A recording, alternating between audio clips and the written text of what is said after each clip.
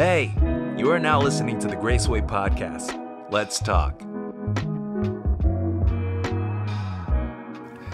And hey there, everybody. Welcome to this podcast that we call Let's Talk, that's produced by Graceway in Kansas City, Missouri. My name is Jeff Adams, and I'm again sitting here this morning with my favorite pastor, Pastor Tim Dunn. And we have been going through the entire Bible this year, and I know many of you have followed with us faithfully every Sunday, or almost every Sunday. You may be listening to us on Friday at 3 in the morning, but this is from Pastor Tim's Sunday morning services. And today, we were dealing with Elisha, right? Yeah. And I was very excited. I love the character of Elisha, and I love the way that you dealt with him, because we can look at him and think, man, this is the guy that called fire down from heaven. Yeah. How could I possibly relate to that? Yeah, right. But really the power of the story is in how much we are like him. Yeah, that's right. And I thought you brought that out well this morning. Let me ask you a question to start off with, because you were dealing with the overall theme of spiritual warfare, Sure. how we get depleted and the enemy attacks us and whatnot. So having been in your spot a few times, did you battle to come up with this message on spiritual warfare? I did not. No. I think there's battle around the intent to talk about it. But I think there's battle. I think that it kind of came to the surface pretty quickly. You start at the famous story, calling down from fire. You know, it's from a preaching standpoint, it's a little bit of a dangerous text, because what's the application, right? Like have faith like Elijah and what, So it's not, you can get into moralism and faulty expectation pretty quickly. But the story under the bloom tree or juniper tree is incredibly accessible. I think that's the advantage of you taking us through the Bible in a year. Yeah, right. We're not looking at every chapter and verse. Right. And I think so many times when we look at the life of Elisha, who's a larger-than-life character in the Bible, we tend to divide the two stories today that you put together. Yeah. And really the application comes from the bookmark of these two stories. It does, yeah. And, I mean, it's not, it's proper exegetically, right? Yeah. I mean, it's in the same week of his life, essentially. But the dichotomy of his experience and his response is it feels pretty stark as you're reading it. But then when you think about your own journey and your own story, you say, well, maybe maybe it's not that stark. Maybe it's just being a human being and trying to sort out spiritual attack and supernatural provision, and maybe it's very, very, very relevant. So. Well, you made the great point that it's not the size of our faith, it's the object of our faith. Yeah. And preventing us from seeing if we can muster up enough faith to call down fire from heaven. That's right. But you also said something that I think so needed to be said, because there are those of us, and I put myself in that category because I'm just as weak in faith as the next guy. Yeah, sure. But we look at stories like Elisha calling down fire from heaven, and the tendency to say, but God doesn't do things like that today. Yeah, right. Yeah. How do we answer ourselves, Pastor Tim? I'm not even asking how to answer other people. I'm saying, how do we deal with that ourselves when we look at that and say, well, I've never seen God literally bring down fire from heaven? What does that look like today? Yeah, I'm probably going to get myself in trouble here. That's okay. I mean, for me, it starts with kind of what people are being taught and these frameworks they're being taught around, supernatural events. And it's a very reactionary kind of thing for preachers, right? Preachers are nervous about over expectation of ecstatic events and experiences. Yes. They're one or the other, right? They're either nervous about it or they're in pursuit of it. Mm-hmm. And these two shall never meet and constantly reference one another. We would be more cautious, on the more cautious side around that. But sometimes in our zeal to manage people's expectations, I think we overstate what God does and doesn't do anymore. And I think it's a pretty dangerous spot when you begin using expectation, theology, history, whatever it is, to say what God does or doesn't do anymore. Yeah, you and I both love to read Yeah. church history. Yeah. We love to talk about and study about what has happened. And Yeah. it seems like somewhere in the middle of the last century, we became so intellectualized in our faith That's right. that we put God in boxes. Yeah. This is what God can do. This is what God is not allowed to do. Yeah, that's right. That's right. And we don't say it like that, but the expectation in people is that. So I think you have to start with God does whatever he wants. Yeah. Our part in that is to be seeking God, knowing God, enjoying God, and responding to God. And so we don't spin God up with our good behavior to induce some type of miraculous thing. That's not how it is. Right. But we also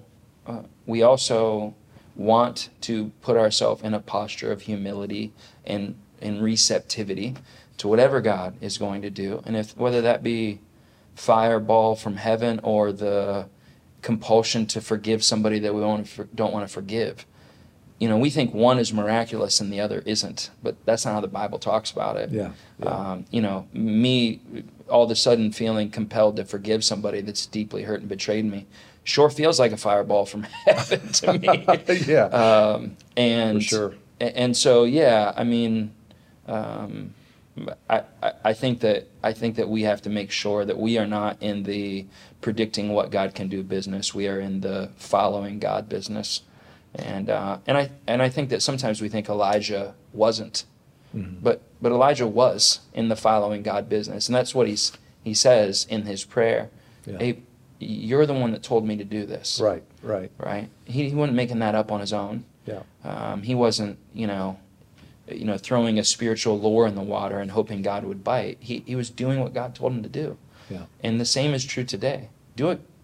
I read one guy, he said, do the will of God, not the work of God. Mm. And sometimes we want to do God's part. Like, this is what it would look like for you to do what you're supposed to do, God. Mm-hmm. That's not my spot. My spot is to do the will of God. And however God chooses to work is up to him. You've used the word in the 5 minutes or so we've been talking expectations several times. Yeah. By the way, I loved the Brene Brown quote that really expectations are really just pre-assigned resentments. Yeah, absolutely. And that is so true. In every context. From the great theologian Brene Brown. That's exactly right. Which is interesting because I just finished reading a book this last week by a Buddhist. Okay. And you and I both like to read a variety of things. We do. And I'm not converting to Buddhism, by the way. I just want to be clear about that. But it's interesting what we can learn from each other. And one of the points that the person was making is this need to simply approach life and God, our faith, with open hands rather than fixed expectations. Yes, absolutely. And I think that's what I heard you say this morning. Yeah, absolutely. And we just, and we have talked about this on this podcast, we strip these characters of their humanity. Yeah. We think about them one-dimensionally, at best two-dimensionally. This would have been a terrifying thing for Elijah. He's got all this moxie and all this swag. We kind of just think, he's fine. No, he was putting everything on the line in this moment and would have been conscious and cognizant of what was at stake. Mm-hmm. The thing that is different about Elijah is that he appears to have been more concerned about what was at stake for God than himself. Mm-hmm. And seems to, a lot of these guys, they're so committed to, I'll go back to the same phrase, to God's will in their life. And they have figured out a way to be along for the ride. I'm not good at that. I have expectations going in. I have expectations. If I do this, you owe me this. If I do this, you owe me this. If I do this, you owe me that. And it's a really presumptuous place to be. It's a bondage place to be for us. Mm-hmm. God just isn't going to do it our way, match our expectations. And I do think, going back to the text, there was something in Elijah that he had an expectation that didn't come to pass. Mm-hmm. Like something spun him out. Mm-hmm.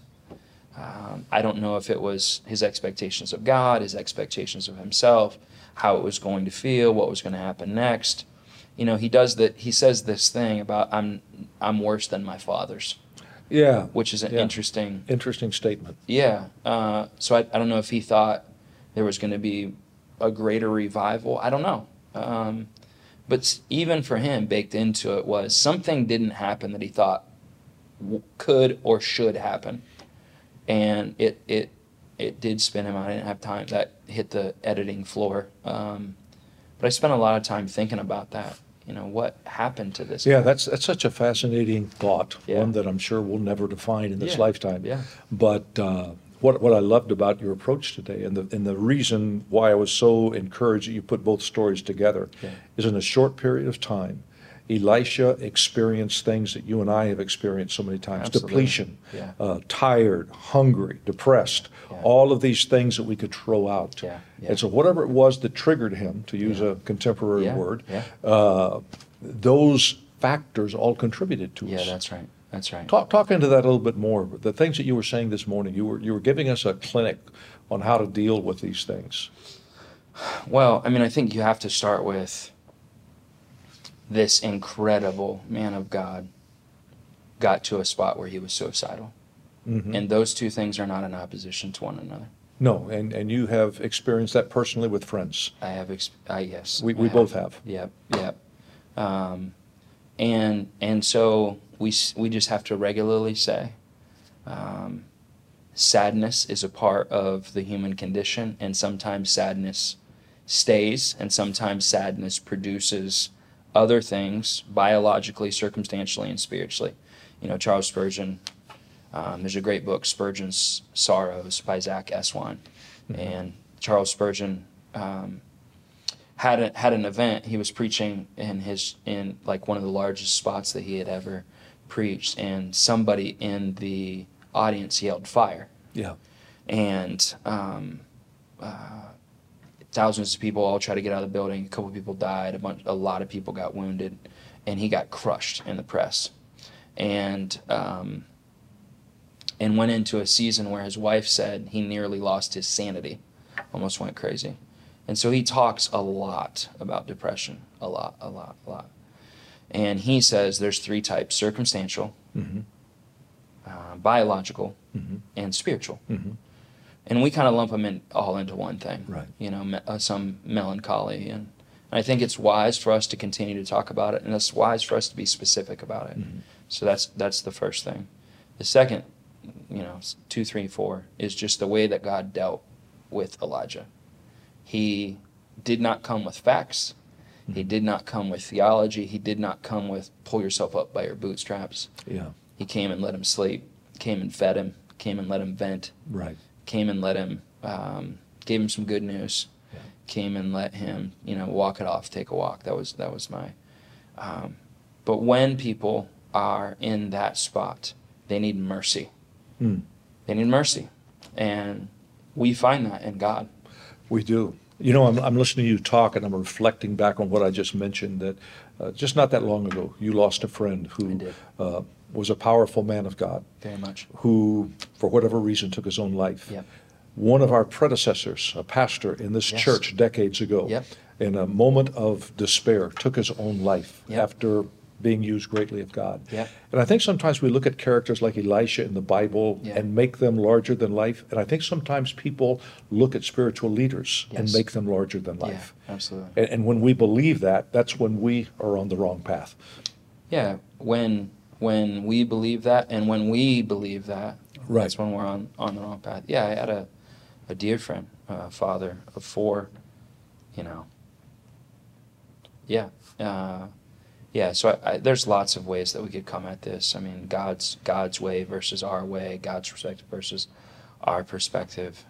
It is so instructive, though, to me. But let me mention something else that you said that I think is really key to this. Please. As you talked about Elisha, one of the warning signs that you pointed out to us this morning was in this time of crushed expectations and depression and whatnot, his natural reaction, as is ours, was to isolate. Yeah.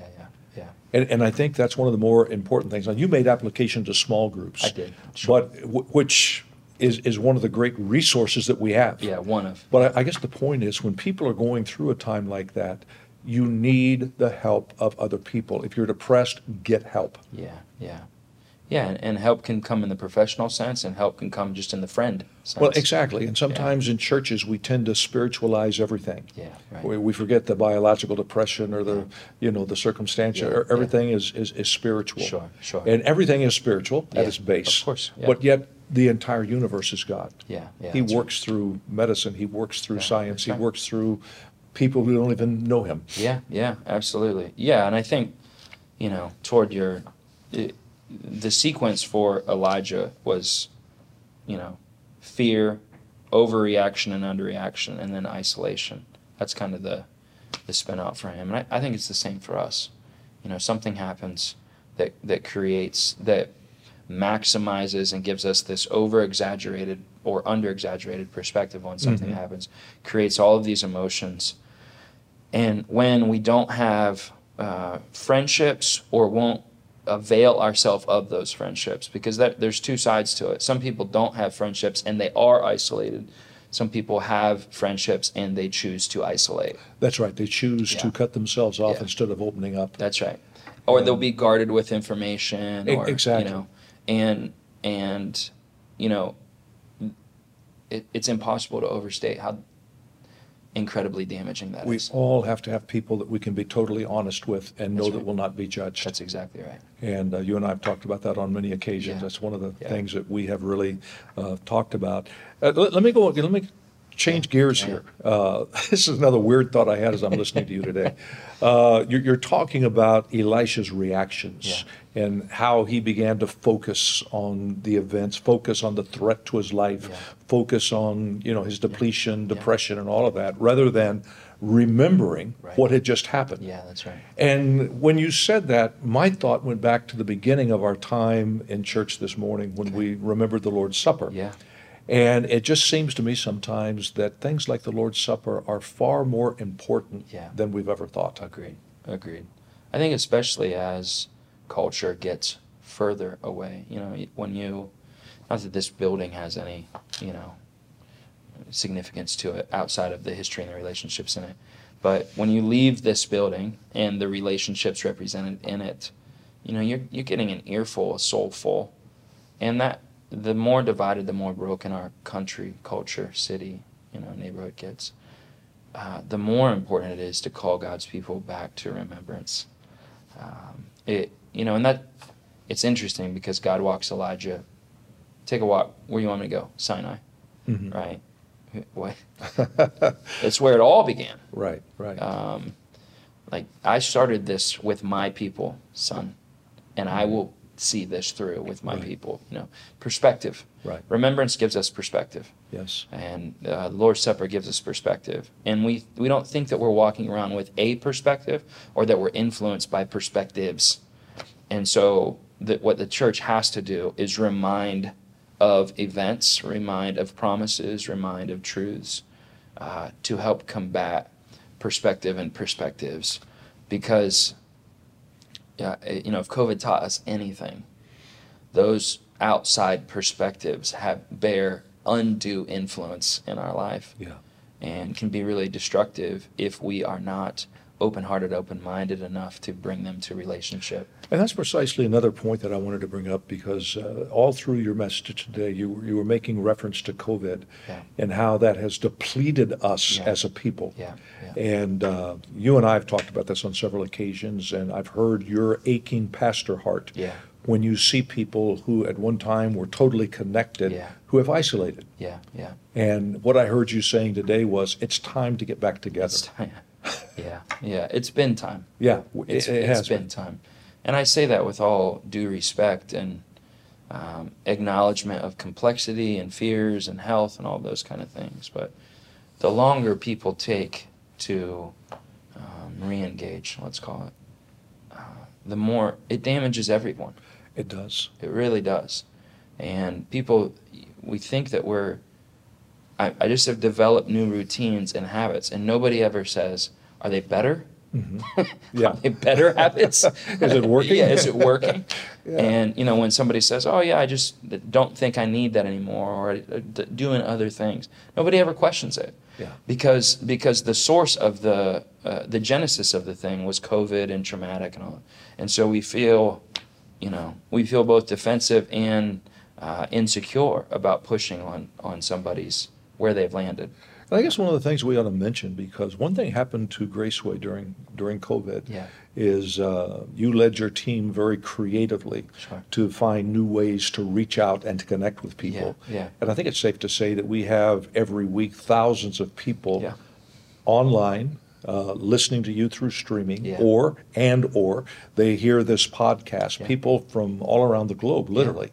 And I think it's safe to say that we need to remind them that what we're trying to do is not to get people to build up one church in Kansas City called Graceway, but if somebody's listening today, they've cut themselves off from the body of Christ, they need to get back. They need to get back. Get back to your local body. Now, listen all you want, here, there, and everywhere. And we'll continue. We have another one. She is our executive pastor's wife, Ann Baxter, interviews and gets stories of ladies of Graceway. It's awesome. We're going to continue to try to be creative with the podcast medium. But, if you are in Seattle and watching us, thanks for watching us. Find a local church. Exactly. We aren't your church. We cannot uphold the promises that we make to our local members, to you. We can't. But we are all part of the church. We are all part of the church, and if you can't find a church, call us, and we'll help you find a church. But you need a local expression, a flesh and blood expression. This is only intended to be gravy if you're outside of Kansas City.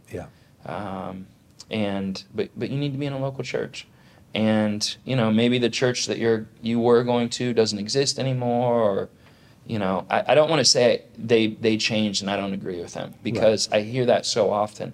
Well, figure it out. Have a conversation. Do we have to agree about everything? Exactly. Do we have to agree about everything? But so I want to be specific and say, find a local, growing, fruit-bearing church.